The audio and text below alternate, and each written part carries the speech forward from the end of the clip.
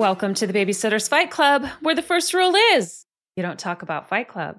Instead, you talk about the battles fought and the lessons learned by the people that grew up with the Babysitter's Club series of books by Ann M. Martin. Yes. I don't know. Why not? I'm Brooke Suckamel. And I'm KK Brady.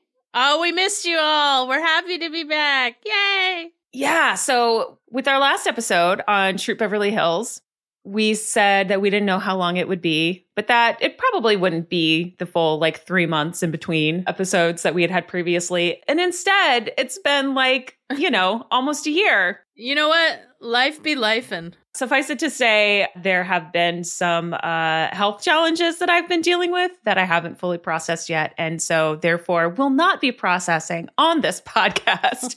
However, I'm really excited that I'm in a space now where, I had the capacity and the ability to discuss another hallmark of, I know, your childhood, KK. Brooke, you have no idea.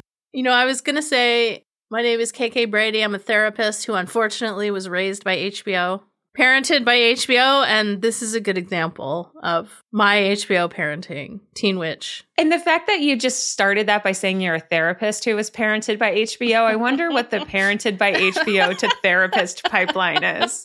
It's got to be 80%. It's got to be 80% of people that were raised by HBO are now therapists, because we got to be. We have no other choice. And I hope the rest are in therapy actively, because as you will get into with our episode on today's movie, it's going to leave you with some things to unpack if you internalize some of these messages. So we are discussing the one and only Teen Witch. One of the best, worst 80s movies of all time / Halloween movies. We've talked about Teen Witch on this show a few times before. Yes. We get into it in depth the most. I went and I looked back. It was our episode on book 23 of the Babysitter's Club, Dawn on the Coast, because that book came out in April 1989, which is when Teen Witch came out. It had a budget of $2.5 million, and guess how much it made when it was in its... Wait a sec. Wait, I just try to imagine what they spent $2.5 million on, but I digress. This just goes to show you how much of Hollywood is money laundering. I think this movie is a great example of money laundering. My guess is half of that is Zelda Rubinstein's salary, because she was probably the only famous actor. Zelda Rubinstein was the person that played, what was her name? Madam Serena. Madam Serena. So Madam Serena was actually pretty famous because she'd already done Poltergeist and 16 Candles and stuff. Or you were asking me how much did it? How much do you think it made? Yeah, $500,000. It made $25,000. Shut your mouth. Specifically, $27,843. That's less than an electric car. It made a Nissan Altima. Yeah, at the time, if you got a really good round of Plinko in on The Price is Right, you could make more than this movie made in its entire box office run. That kind of makes me sad, and it also makes me realize the whole reason anybody remembers this movie is HBO. Right. Because this was an HBO staple. I mean, they played it probably 4 days a week around Halloween time, and multiple times a day. And they're doing it now, by the way. It hasn't stopped. I know. I watched it on HBO Max, and it really did my heart good, where I was like, it's coming full circle. Yay. 27K, Brooke. When we went and saw, and we talk about this more in the episode that I just mentioned on Dawn on the Coast, when we went and saw the drag version of this at the Castro Theater, I'm sure they made more than $27,000. Right. On that. Oh, dang. That's probably true. But the way that it has become this cult classic, a lot of the reviews that I've seen, and of course I can't find the specific one I was looking for right now, but it was something about there are movies that are bad. There are movies that are so bad that they're good. And then there's Teen Witch. Which is in a class of its own. It really is. Because I wouldn't say that it's so bad that it's good. Because I don't think the word good in any sort of way that you can stretch it would really be applied to this movie. But it does have some very strong traits that are noteworthy. Strong traits Teen Witch. Dang. Okay, so this brings me to one of my observations about this movie, which is Teen Witch is like if you asked AI to write a movie, an 80s movie about a teen witch. This is what AI would do. So, like, it's not good. I think you're giving AI a little bit too much credit. It's not good. It's not bad. It's just like a whole bunch of tropes that you understand get like slightly twisted and exploded. You know, all the tropes that you've come to understand, they get just kind of thrown together like a Jackson Pollock painting. That's Teen Witch. Yeah, you just chuck a bunch of shit at the wall and there's a lot of damage. Some stuff sticks and it leaves you with an impression. It surely does.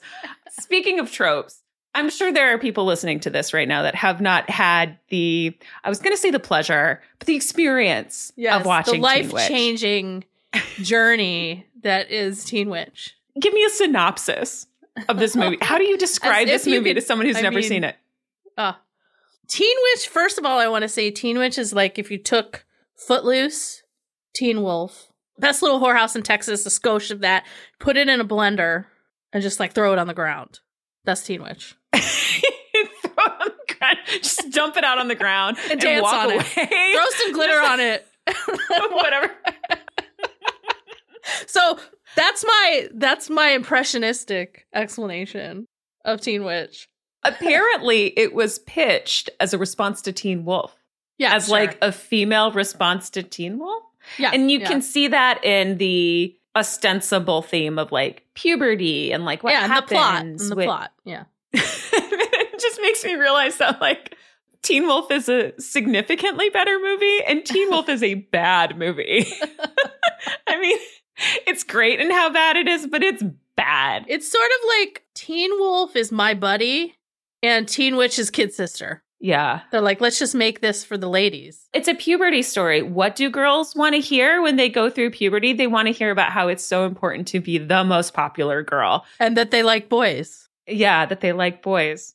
How would you describe the plot itself, besides the impression that it gives you? Well, the plot is actually pretty simple. You have a nerdy teen. Her name is Louise. She's got a perfectly fine life, right? She's got this like perfect house in the suburbs and a nice family, an annoying little brother, but no major. A vile creature for a brother. We'll get into him. We're going to do He's like the most vile character I've ever seen on screen. You're a dog. You're a dog. He's not okay.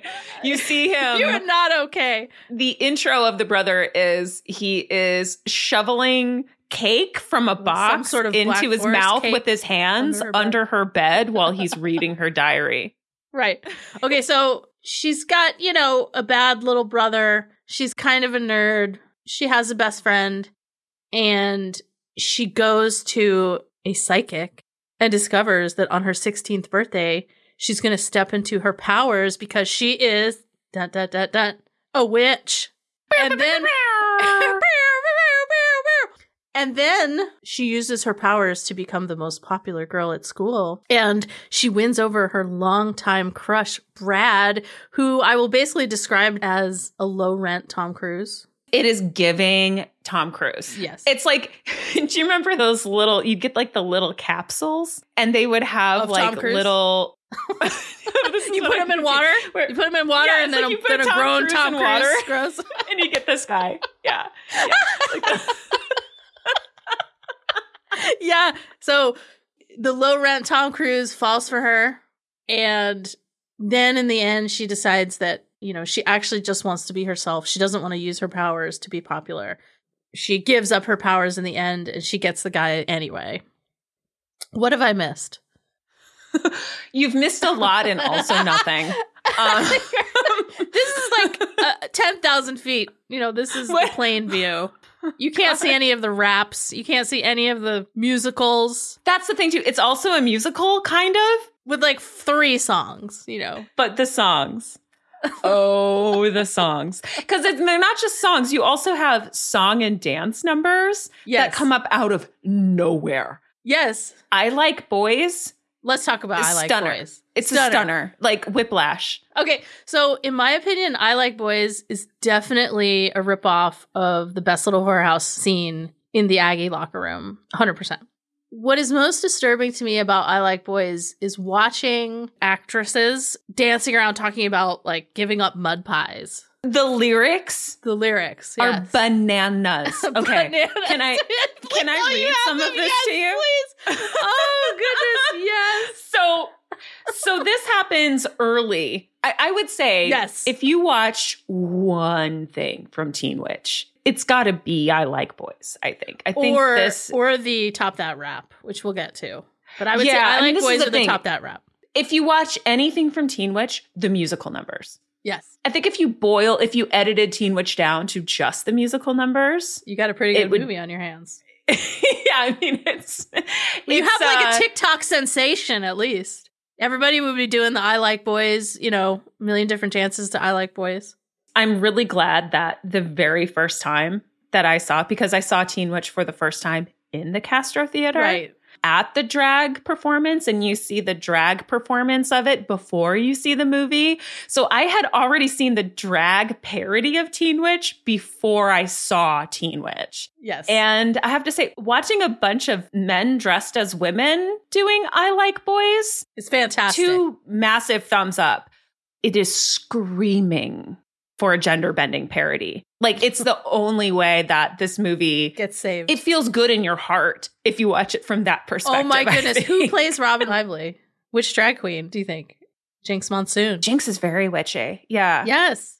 So anyways, you see this very early on in the movie, and she, Teen Witch, is in the locker room at school, and she's wearing like her big oversized sweatshirt because she dresses like her and her best friend kind of dress like elderly men in the 50s or something. Yes, big sort of trench coats. Yeah, like heavy winter wear. Long woolen skirts. So she's just completely covered and is watching the popular girls just dance around in the locker room as you do. Here was the strong plot point to tie it all together. In the beginning, they said, "Hey, cheerleaders, check out our new cheer." Right, it's like, "Hey, cheerleaders, I got the new cheer. So fab." That's how it starts. It's just like, it's the 80s. They're doing some money laundering. They need to get some scantily clad women out of it. So can we talk about the cut way of the leotards? French cut leotards. Oh, thank you. I knew you would have the word. I was like, Brooke is going to be able to catch this word. I have no idea what it is, but it's like, it really highlights the pubic region. It makes them look like a Barbie. It makes you uncomfortable. Again, watching these 80s movies that we grew up with, I'm like, you're talking groomers now? Right. You're talking inappropriate sexualization of children now? Let's rewind it a little bit and take a look at what we were raised in. Yeah, this is like a Babysitter's Club wearing a sandwich board. What was on it? Kids for rent or something? Right. Kids for sale? Well, I can't remember what was on the sandwich board. It was not good. Yeah. It was concerning. And so is this element of Teen Witch. Yes. Yeah, for sure.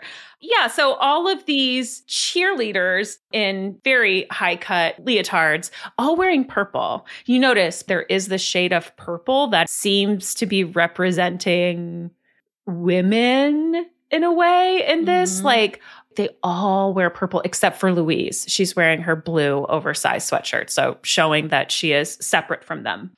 So they all start dancing in like a choreographed dance. Like, it's very how in the Barbie movie, they're like, "Oh, what are you doing?" It's like, not much. My friends are just going to come over and we're all going to do like a choreographed dance routine. That's what happens in I Like Boys. And the lyrics are, "I'm giving up my hopscotch. I'm giving up my toys. I'm putting on my lipstick to attract some boys.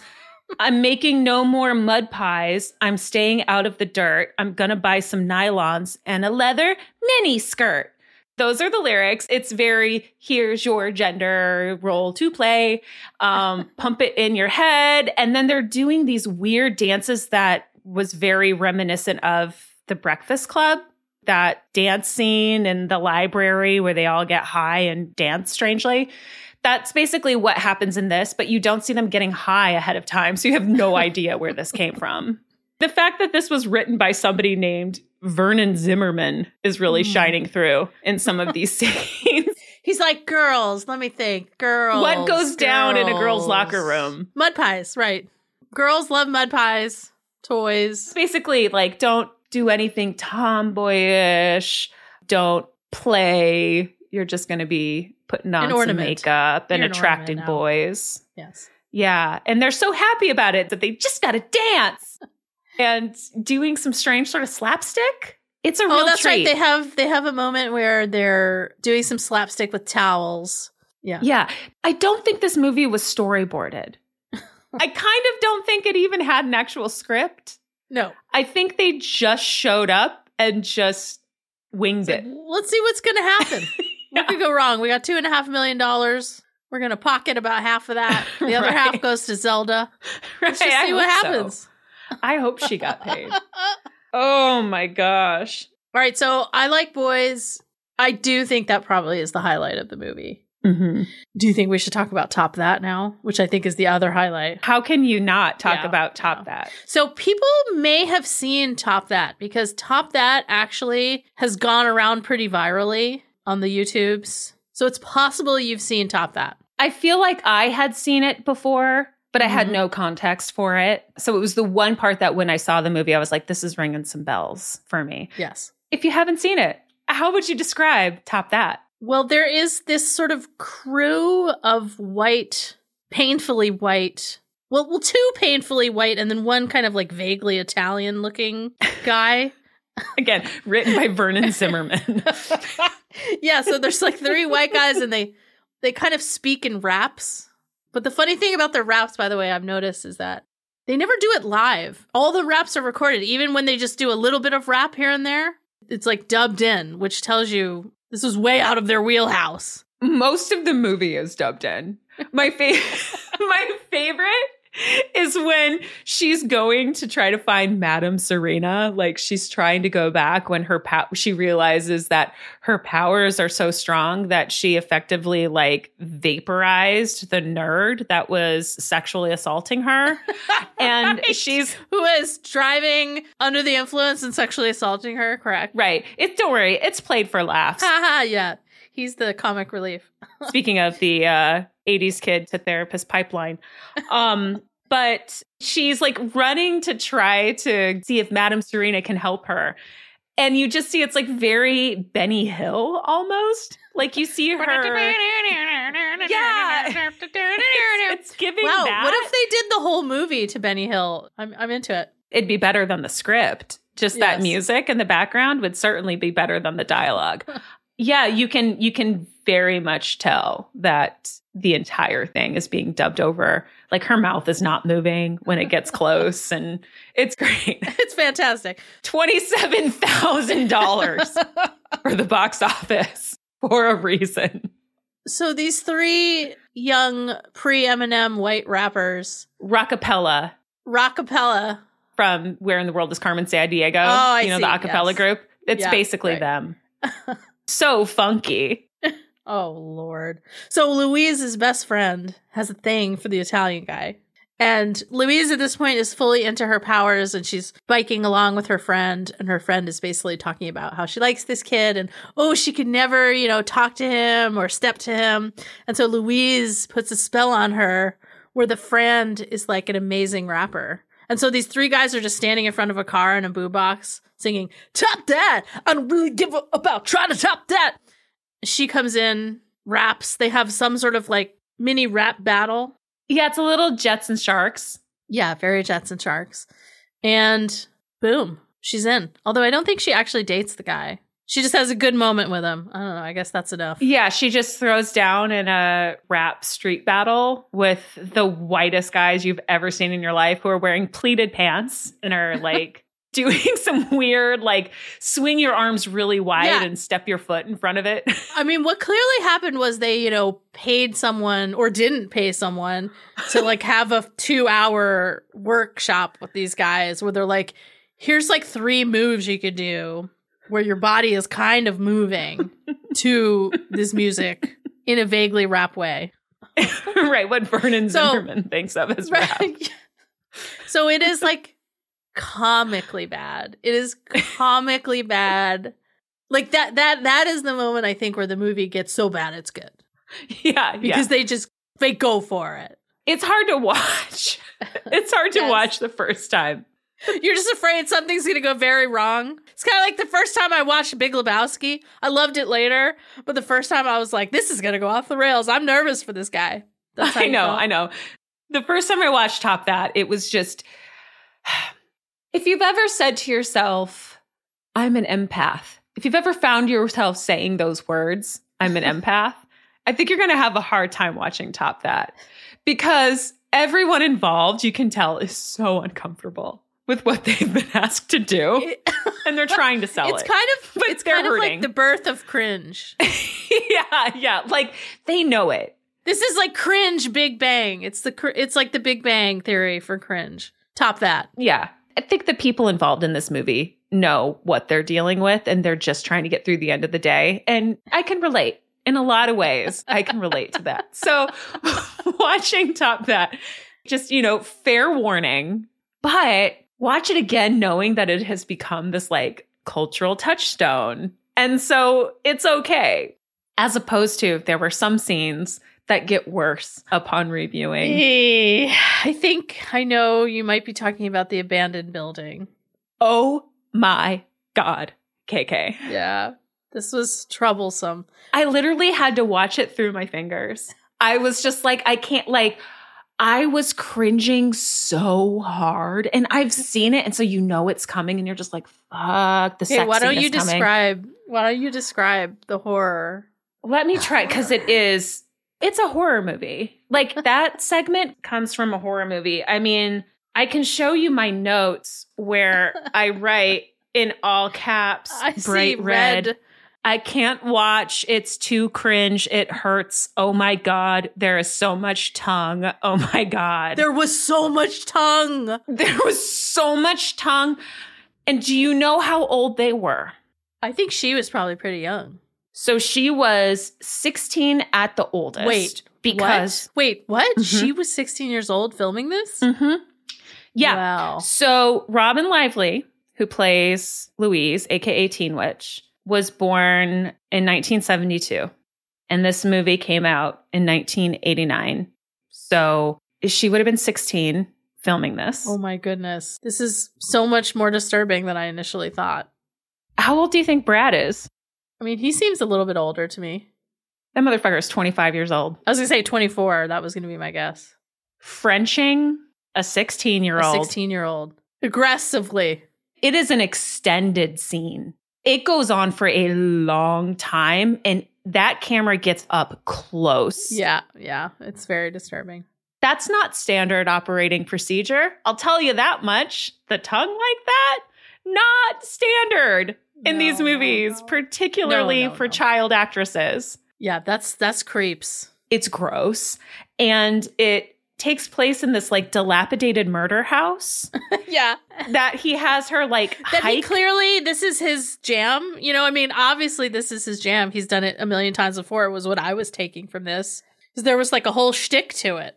This is his murder house where he takes his like young victims. Yeah, girls. Yeah. He takes girls, children. Right. And he has her like in heels and a skirt, like hiking through why would you hike through sunflowers? That seems like not the best trail to take. No. To get to this like mold infested falling down shack that he like runs away to the top and like looks down at her from the attic and is like, come catch me. And she does. He's in a weird Footloose tank top at this point. Yeah. He's like gone from a regular shirt to a Footloose tank top. And let's also talk about the fact that, like, he has a car. Go drive somewhere private in your car. You don't have to go to a murder house. He has a car that is a most 80s moment. It's a Ford. I don't know what kind of Ford it is, but it's some sort of Ford convertible. In the YA of the 80s world, it's Bruce Patman from Sweet Valley High. Yes. This guy was built in a laboratory to play Bruce Patman. But he didn't quite have the chops, so he got kicked into the money laundering of Teen Witch. D-list movies. That is Teen Witch. Yeah, and the fact that it's sort of this Ford convertible tells you that they laundered the money because, you know, Jake Ryan from 16 Candle, he got a real Porsche. This guy's getting a crappy Ford. Yeah, we gotta track down where that money went. We gotta go see that pipeline. This is now becoming a crime podcast. It's a true crime podcast where we chase down the money that was laundered in the 80s movies. In the bad 80s movies of our youth. That actually sounds sick. I'm into that. It does. That sounds really fun. So yeah, that scene, that's the flip side of the cringe that you get from Top That. Top That is good cringe. Murder House is bad cringe. Horror cringe. And both exist in the world that is Teen Witch. It's the duality of multitude. Life. The duality of cringe. Oh my gosh. You know how we talk about dialectics all the time? That's Teen Witch written all over it. It is dialectics. Yeah. Oh. To get back to a more positive side of Teen Witch, let's talk more about some of the other songs. Okay. We already covered I Like Boys. Top That. There's one other star-studded hit. I think there are two other ones. Oh, do share. Well, what's yours? Most Popular Girl. The Most Popular Girl. Most Popular Girl. Yeah. I think that's sort of like the, you know, that would have been the radio hit had any of these songs been even close to a radio hit. These are not radio caliber songs. No. But in a way, if they were radio caliber songs, they would be forgettable. Yes. These are unforgettable because this song was written for a soundtrack. Well, that's what I'm saying. The whole movie's like an AI wrote it. Yeah. Okay, so what's the other one? But I want to hear your number 2. Never Gonna Be the Same Again. So it's the song that plays at the intro, right? Which we didn't even talk about the intro. Because I have to say, I was so fucking confused. When we watched this movie for the first time, KK, and we're sitting there in the cast. Is this a porn? I'm telling you, it is like Skinamax. Yes. It is like, is this the intro for, do you remember the show on USA? It was like Silk Stockings.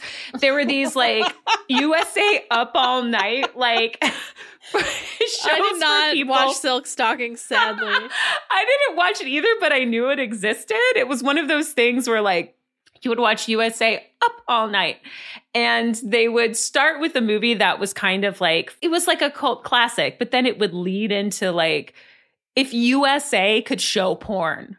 It would be that. What it would be. And well, it that's was exactly like, the music that's exactly the sort of sexy sax. Sexy with such big quotes because to me there's nothing sexy about sax. But what Vernon Zimmerman thought was sexy. Right. This is what Mrs. Zimmerman is getting, you know, on Saturday night. I'm sorry. The fact that a movie called Teen Witch was written by somebody named Vernon Zimmerman is just so funny to me. It will never not be funny. Like, what does Vernon Zimmerman know about what it's like to be a teenage girl? Please. And a witch. We don't know that. That much we don't know. What happened to the rest of the money? You know, we'll get into that because Madame Serena is a counterfeiter. And we don't go deep enough into that in this movie. But yeah, so the intro, I was extremely confused because I was like, where the fuck is this coming from? Because I had just seen the whole drag parody. And now all of a sudden I'm watching what seems like... Let me describe it. So basically... Please. Try. Give it a go, my friend. I believe in you. Okay, so basically all you hear is this like really creepy, quote unquote, sexy sax. And then you see sort of like fabric flowing... The purple fabric of womanhood. That's right. And then you sort of just see Louise, right? Louise is kind of just standing there dramatically. She's in heels. You know, her hair's like done up perfectly for the 80s. She's got makeup on. It's very glamour shots. And she's wearing a red corset and a red corseted miniskirt. Right. It's all red. And red heels. It's all red. Red heels, of course. Heels. And it's basically just what you kind of figure out is like an extended kind of dream fantasy scene where Louise is kind of just tromping around in this sexy outfit with Brad kind of standing near her, flirting with her. They're on a rooftop. It's on the roof at night of a building. And then they start like tangoing on a ledge. But like he's kind of crouching like an animal. It's very predatory. Yeah, it's very much like she is being pursued. Yes. I'm concerned for her. I'm not excited for her. No, but I also want to point out it is clear that the makers of this movie are intending this to be a female fantasy. Absolutely. So like we are interpreting this as like very predatory and creepy and missing the mark, but it is clear that what it's supposed to be is Louise, like Brad is the best. And like Brad is like the dream man that you couldn't even imagine getting any better. It's a male fantasy of a female fantasy. Correct. It's just like Charlene. It's very Charlene. Yes. Oh my God. Oh my God. In case you don't know, Charlene is I think we've talked about it before, the beautiful song, I've Been to Paradise. We need to do an entire episode on Charlene. Sure. Or just karaoke it in the middle. Boom. But anyway, Charlene was written also by, some middle-aged man. And it is a fantasy of like his idea of what his mistress thinks of her life. And what she is saying when she runs into his wife at the grocery store. Right. Which is like, I wish I had your life instead of my shitty mistress life. Hey, lady. You lady. Cursing at your life. Oh, we can go all day long. Discontented mother. And a regimented wife. I honestly almost can't stop doing the rest of the song. This is I know. This is going to go off the rails real quick. Or on the rails. Sure. We're getting on the rails with just Charlene karaoke. Anyway, point being, this is this class of art that you and I have sort of spotted as middle-aged men imagining what's in females' minds, either their mistresses or their teen daughters. I like to call it fart. It's called fart. It's called fart. We're fart scholars. Right. This is going to be a new branch opening up at Wesleyan next year. Right. We are visiting fart scholars. We're fartists in residence. Right. Fartist in residence.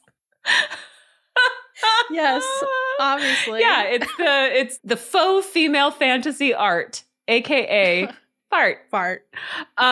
Because it makes me just like the only thing that I think of when I watch it is I just hear a giant fart rip in my head. Like, here we go again. Yeah, that's what we think. That was Vernon Zimmerman's done with fantasies. my hands. I just want you to know. I think I just blew out my microphone, but it's going to be fun to edit that. I can't wait. Good luck, friend. I believe in you. Anyway, so that's the fantasy sequence, and then she wakes up. She wakes up from the fantasy sequence, and now she's like a geeky 16-year-old, and the brother is under the bed scarfing cake into his face while reading her journal. While she's having this dream, by the way. Right. And then he starts relating her fantasies about Brad back to her, reading from her diary about this. And the diary entry ends up getting handed in as homework. And then her very violating teacher reads it out loud and she is shamed in front of it. So again, it's like, what is a teen girl's biggest fantasy and what is a teen girl's biggest fear? Biggest nightmare. According to Vernon Zimmerman. That's what we get to Vernon. See. Oh, Vernon. So Never Gonna Be the Same Again, I think, is a jam as well. And it comes up again can you later. Sing it? I don't quite remember the Never gonna be the same again. Never gonna be the same again. Yeah, nice. It's an interpolation of Into the Groove. It is. When you hear it, yes, you've nailed it. It's Into the Groove. It's got that percussion. It's got exactly the Into the Groove percussion. Nice. Yeah. And it is performed by, is it Shanna? I think it's Shauna. Shauna, who is the teen dream performer. Like I don't know if she's supposed to be like Madonna. Kind of like maybe like Madonna. I think maybe Madonna crossed with the lead singer Debbie from Gibson. the Bangles. Or David Gibson. Yeah. Yes. Susanna Hoffs. Yeah, I could see that. She is wearing a fierce outfit, I have to say. Yes. She gives Louise a jean jacket that is pretty fierce. Right. Because to be the most popular girl, so to back up, she discovers her witch powers when she is riding home from, I don't know. It's the timing in this is all very confusing. Just let it wash over you. I don't think they worked very hard for the congruity. No. Don't worry about it. No, the attire, like people are simultaneously dressed for different seasons at the same time. There are unexplained Christmas trees up sometimes. Sometimes there's not. Sometimes it's the harvest dance, but then it's like prom. This is a separate universe. It's like, this is postmodernist. Universe. This is like Virginia Woolf, Faulkner level art. You can't question it. It's just moving through timelines. Right. After I Like Boys, Then she goes out and she sees Brad practicing for football practice or something. But like that scene is very strange where he's just like, it's very phallic. It is like train going into the tunnel level of subtlety where you have him just throwing a ball takes off through his a shirt. tire over and he's over doing and over sit-ups. again.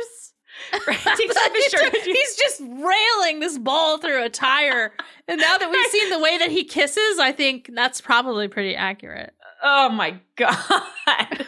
So she's like your face. It's like, I don't know if this is all supposed to be in the same day, but basically she gets humiliated at school with her crush on Brad being revealed.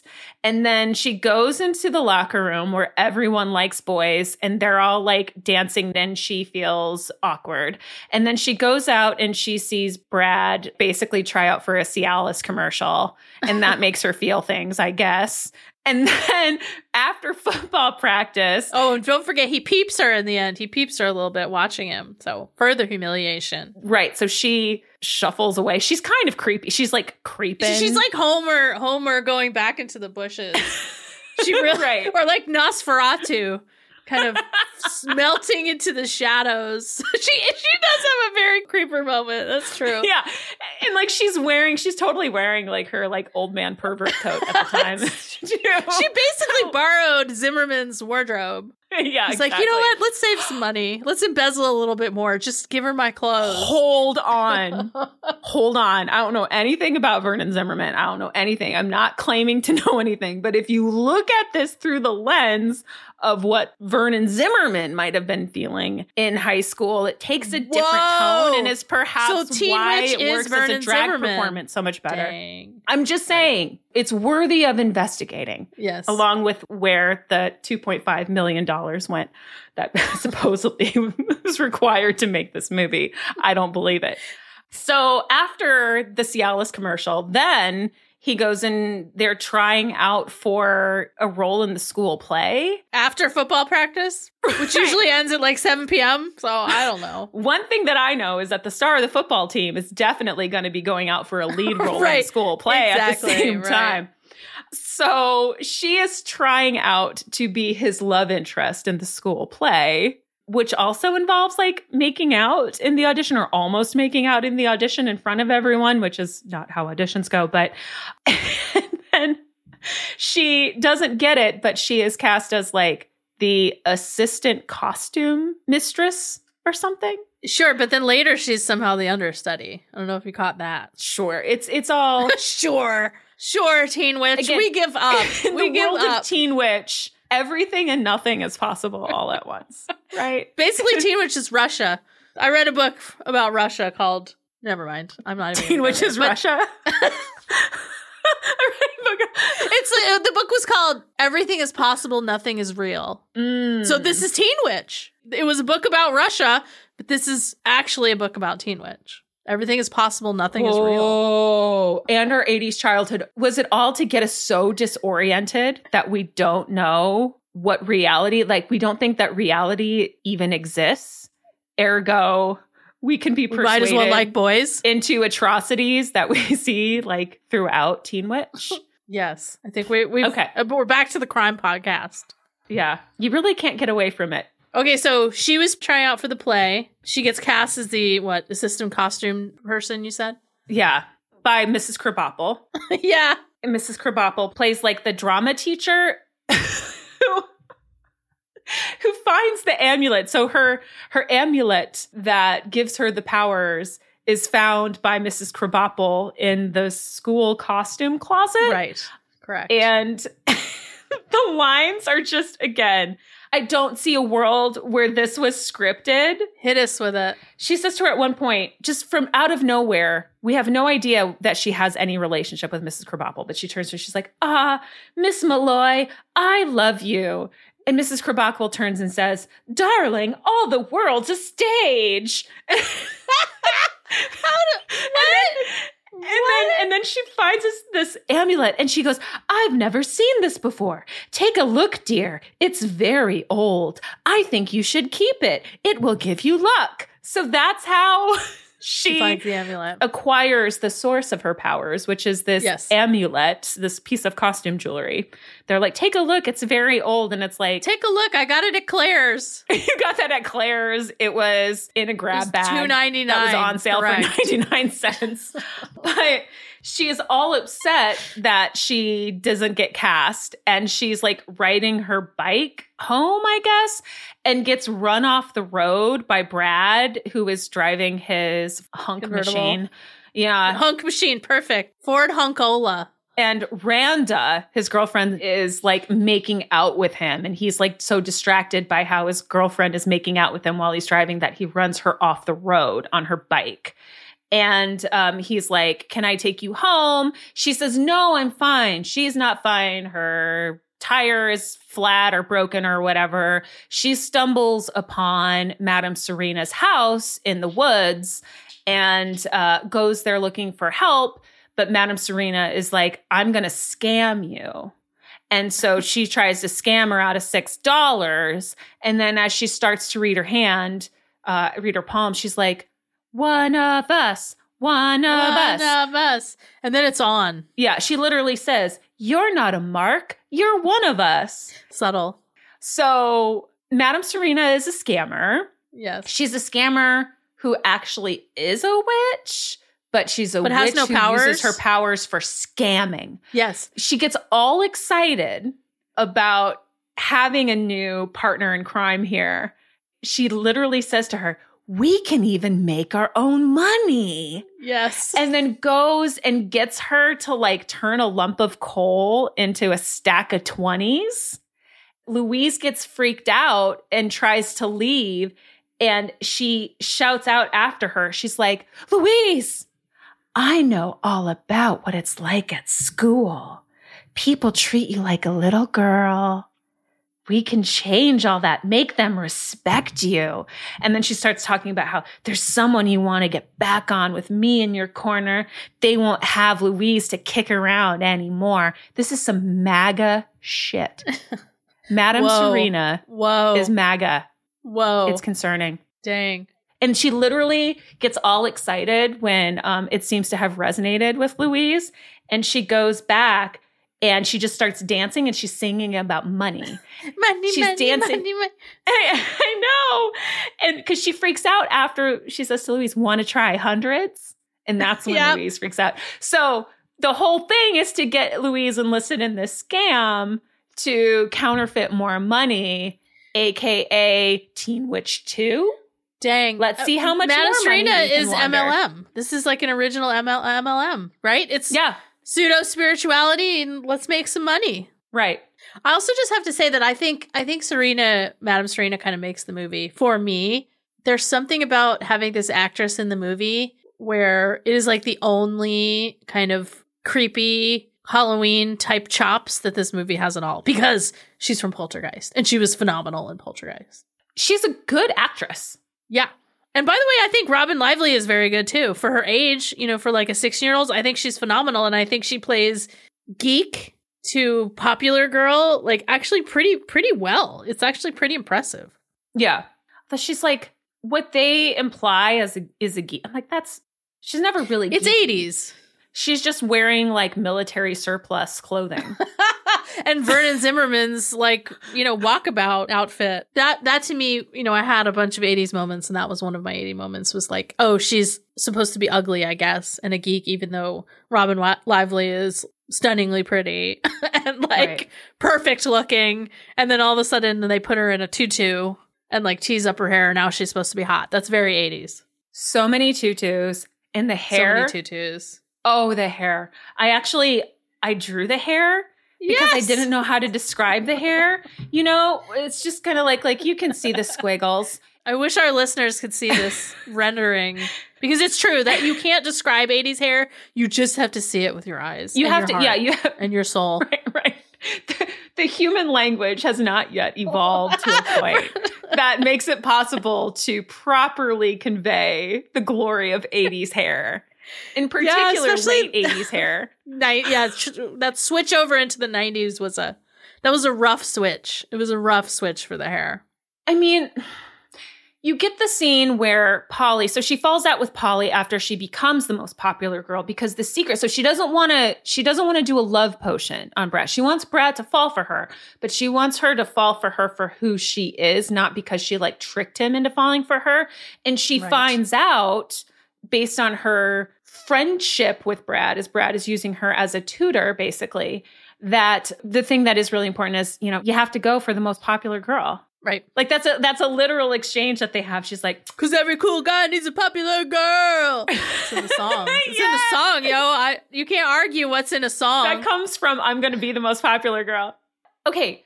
Just like Top That has gone viral, I think I'm going to be the most popular girl needs to go viral just for how 1989 it is. I totally agree. It is so 1989. Yes. So much in there. Like the funky rapper comes through on the back of a convertible rapping about how every cool guy needs a popular girl as she's walking and like crowds of people are following her. And it's like a shampoo commercial.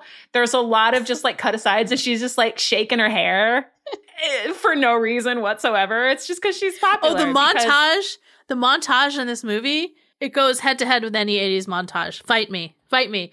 You won't change my mind. This montage is the chef's kiss of 80s magic. The I'm going to be the most popular girl one specifically. Yeah. It's basically like scene after scene of her just walking in different places being adored. There's signs all up that says Louise Mania. Like, who's going to put that up? Why are you going to make a sign that says Louise? Who made that sign? It's all markers on poster board. And they're just taped up everywhere. And it's like, I love Louise Mania. As she wears a series of different vests and tutus. It's so great. And they're all just walking behind her, cheering her on. And she's just walking and like shaking her hair. And the hair is very permed at this point. Yeah. It's very red, very permed. So she's got bangs, but she also has it's like a quarter ponytail. It's like if you were to divide the top of your head into like 4 quadrants and just took like the right frontmost quadrant and then pull it straight up and have this kind of like spigot that it comes out of. So I'm dying laughing. I can't stop laughing at you. Like how many words you need to describe this. So I had to draw it. Destroying me with joy and happiness right now. Because the hair is like, it kind of defies gravity and also geometry. It's really amazing. And Polly is hurt. So her friend Polly, who does Top That, is very like upset because all of the girls have stolen Louise's hair. Yes. She's a trendsetter, and that's a bad thing. There's a scene where Louise comes to sit next to her, and all the people that are worshiping Louise come jump into the table, and Polly literally gets knocked to the ground. Well, she was wearing a really good outfit. I get it. I would be like, I gotta know, where did you get that checkered skirt? This is where she has like a black leather vest, but then there's also a red silk shirt underneath it and a jacket and hair going in multiple directions. And I think that's where she's wearing the bolo tie. There are multiple appearances of bolo ties. Brad's wearing a bolo tie at the Harvest Dance as well. Yeah, there's a lot of bolo ties in this. You know, Brad and the nerd, the sexual assaulting nerd, both of them, in my opinion, you know, I heard once a drag queen say that lesbians basically just look like the coolest kid in your middle school. And this is a movie where I'm like, hell yes. Like, they both look like really hot lesbians that you would like meet in Oakland, right? Yeah. Like the hair, the like ducktail, the bolo ties, the bow ties, the like sweet pompadour. They're just hot lesbians, basically. We've seen this in drag. Now I think we need to see it like a drag king version. Drag king version, completely gender bending. Or maybe you just have the drag queens play like Brad and the nerd guy. Yeah. But you could still have the women played by drag queens. I think it's perfect. There's levels to this. This is a rich text. This is for our fart scholarship. It's a rich text with nothing to say. Yeah. Everything is possible. Nothing is true. Yeah. We are back to Russia. This movie will disorient the hell out of you. You won't know what happened. You're going to need some time to recover. Yeah. After watching Teen Witch. Yes. You might want to schedule an extra session with your therapist that week. There's a lot. Maybe in person if you can swing it. Yeah. I mean, it's just, It's a lot. It's a lot. The dancing in this is something that we would be remiss not to talk about a little bit more, I think. Sure. Because there's a lot of dancing. There's multiple dances that they go to, right? There's dancing happening in hallways and locker rooms. This is the Footloose. This is the Scotia Footloose. Right. There's a lot of dancing happening with really minimal choreography, was my take on it. And next to no talent. And that makes it very special. Although next to no talent, but my sense is that all the actors dancing like wanted to be dancers. Just like never actually made it happen. There are a lot of dads in the background. Truth. There are a lot of people at these high school dances that have absolutely no business being at a high school dance.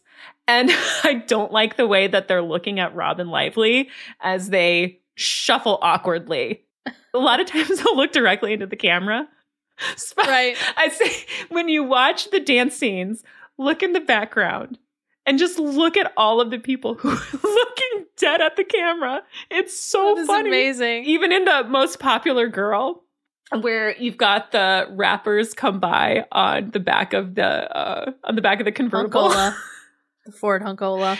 The other guys sitting on the back of the convertible are so uncomfortable and they don't know what to do. So they're just like looking at the camera for direction of what to do, and I just feel really bad for them. Oh, that's sad. They're probably not even getting paid, honestly. Maybe they got some pizza is my guess, but that's about it. A sandwich at Crafty. It's like when I went to Maury Povich. You don't get paid, but they do give you pizza at lunchtime. Explains so much about that show. Yes. Just a bunch of hungry people. And it also explains so much about this movie.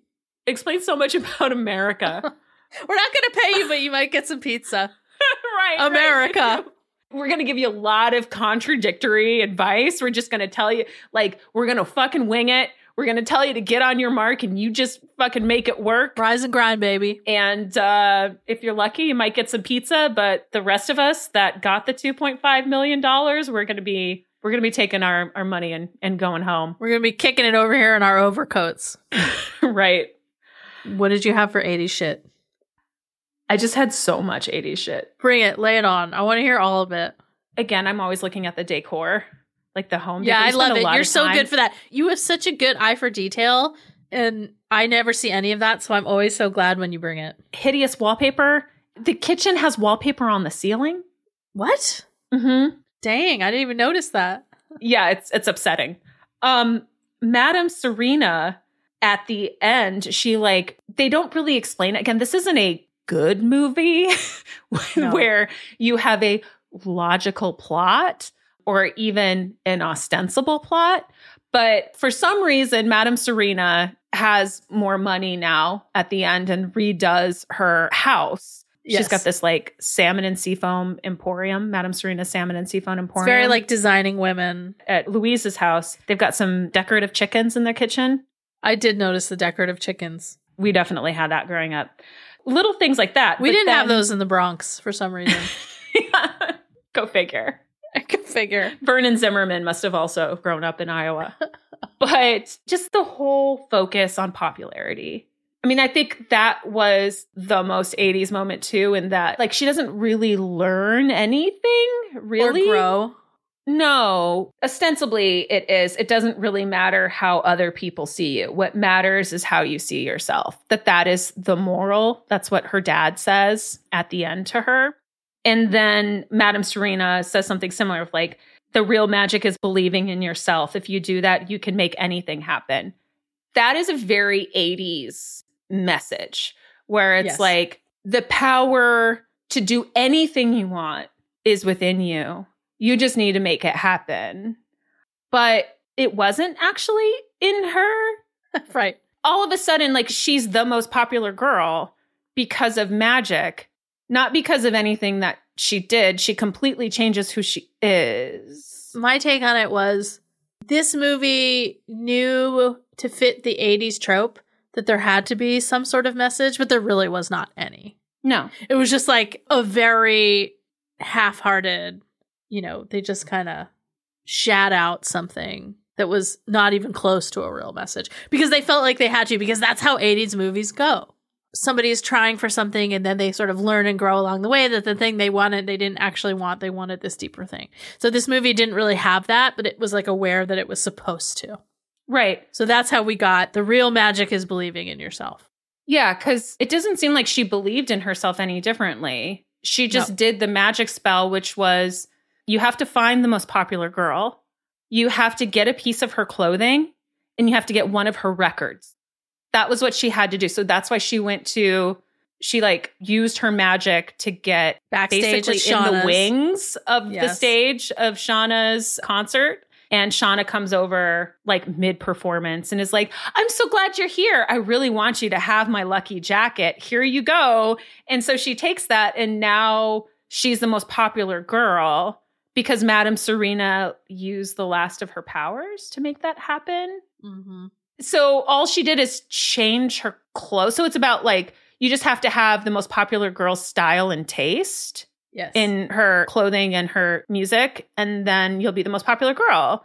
And so she changed her style and taste, and now she's the most popular girl. Believe in yourself. Yes. Change your style and taste. Like, yay! 80s. Yay! 80s. Like that's in my mind, this is why this makes this one of the most 80s movies ever made. Because it can't even, so it's barely even fumbling towards some sort of message. Yeah. And instead it's just the most like vapid message you could possibly imagine. You know that phrase, all hat and no cattle? This is all hat and no cattle. And the hat is a giant spigot on the top of your perm. And a tutu. That's right. Your hat, and the hat is a tutu. It's all tutu, no trench coat. I don't know. We'll probably come up with something better, but it works for now. Sorry, I forgot to mention the lambada. The lambada was also in there at the end. That's very 80s. Do you remember the lambada? The forbidden dance? The forbidden dance. The lambada. It was like, even saying the word lambada. It's like, ooh, so sensual. Censor this. All of the drunk dads at the Moonlight and Magic Dancer are watching the lambada happening on the dance floor. So that's 80s. What did you have for most 80s? Well, I had white people trying to rap abysmally. You know, that was an 80s trope. We had quite a bit of that in the 80s. Yeah, they still do that. Some have gotten better. Sure, exactly. Over the decades. I also had a teacher disrobes in front of students and gets sent home. There's no CPS report or consequence of any kind.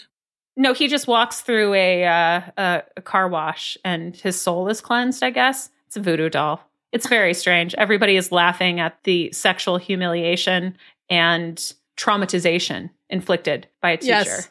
That's 80s. It is very 80s. Also, I had home economics. They were rocking a home economics class multiple times with big old sewing machines in the class. That Only feels the girls. Very 80s. Only the girls, of course. All girls sewing. Right. Although it is mixed when the sex ed. Yes. Sex ed comes into home economics. Yeah, what'd you think of that scene? Well, again, to me, this is the 80s AI generative moment where they're just like, we got to have a scene about awkward teachers and sex. There you go. Yeah. The sex ed scene is the only time where the Italian guy actually raps live. So he clearly stayed up all night learning that one. Yeah, basically, it's the AI where you're just like, hey, AI, what are some synonyms for penis? And it just starts rattling synonyms for penis, for sparky sperm and friends that target Edna the egg. And did you notice how above Edna the egg it says, hey, sailor? No. Edna the egg is saying, hey, sailor. Zimmerman, you're crazy. And then they all just start chanting, condom. What's happening? Yeah, I know. It's baffling. Like I'm saying, AI 80s moment. I also had, we talked about this a little bit, the geek girl who's actually gorgeous and super hot, but she's a geek because, you know, she's in a trench coat or whatever, not wearing makeup or something. Yeah. Oh, and then Brad was rocking a Cosby sweater at one point. I don't know if you noticed that. There's a lot of Cosby sweaters. Yeah. The dad is also rocking Cosby sweaters a lot. Yes. I think most of the 2.5 million must have gone to the wardrobe to the Cosby sweaters. And by most, I mean... right, $20. I do think that they did a pretty good job with the wardrobe, with Louise when she turns. how fun. Like, I would have taken that role just to wear the clothes. Yes. Although the minute they're like, make out in a murder barn, no. No. There was no intimacy coordinator back then, as you can see from the murder barn scene. Jesus. You know, although, and I also think she's kind of giving Stacey energy in some of those outfits, was my feel. For sure. Like when she turns. Dawn and Stacey together would have loved Teen Witch. Yes. And Karen. Oh, Karen. The crossover episode where Karen watches Teen Witch while Dawn and Stacey are babysitting, and then they have to try to deal with the fallout. Then she goes looking for Madame Serena. She like won't give up. Morbid of Destiny. Whoa. Dang. Yeah. I love it. There's potential here for sure. Oh, Teen Witch. What the fuck? Well, I would say to listeners, I know we've like roundly panned it, but it's really worth watching because it's just a part of 80s culture. And you have to understand that we took this in unironically. Again, therapist, pipeline. This is a historical document. Teen Witch is absolutely a historical document. Anyone could watch this, I think, at any time from any culture and get a real nice snapshot into why things are fucked the way they are fucked today. Yes. It's all there in Teen Witch. Yes. And also specifically probably like why your parents are fucked. Let's be honest. No. Because this was the kind of nonsense messaging we took in unironically. This is how we were parented, basically. You got to be the most popular girl. Yeah. You just got to. You got to like boys. You got to. Give up those mud pies. You got to. Bye, mud pies. No more. You got to. Zimmerman says there's no choice.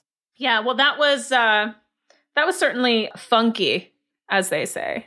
Look at how funky this movie is.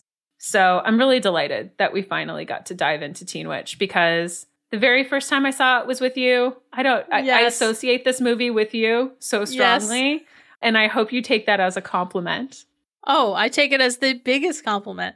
And it all really came full circle to me when we saw it in the Castro and we got to meet Robin Lively. And she was so lovely. Yes. She was such a lovely person and took a picture with me when I told her that this movie meant so much to me as a kid. She was gracious as hell, which is more than I can say about Teen Witch. Right. She seemed to be really loving the enthusiastic reception that she received. I mean, who doesn't want to be sort of part of a drag experience like that? And to have, I don't know, it had to be over 1,000 people there. Oh, definitely. It was lit up in there. Like, people were so excited about Teen Witch. The gay men were like, they were there for it. It was there for them. You could tell. It was there for them, right? It was a mutual being there for. Love affair. Yeah. So I'm grateful for that. And you know what? It's also so nice to be back talking to you, friend. I know. Hopefully we can keep this going at a more frequent pace than we have been. Yep. Thank you for everybody that has reached out while we've been gone. Yes. We really appreciate that. We've really missed doing this and are hoping that we can come back more often. So more to come. Fingers crossed. Woohoo! But until then, it's 80s shit and it's lit.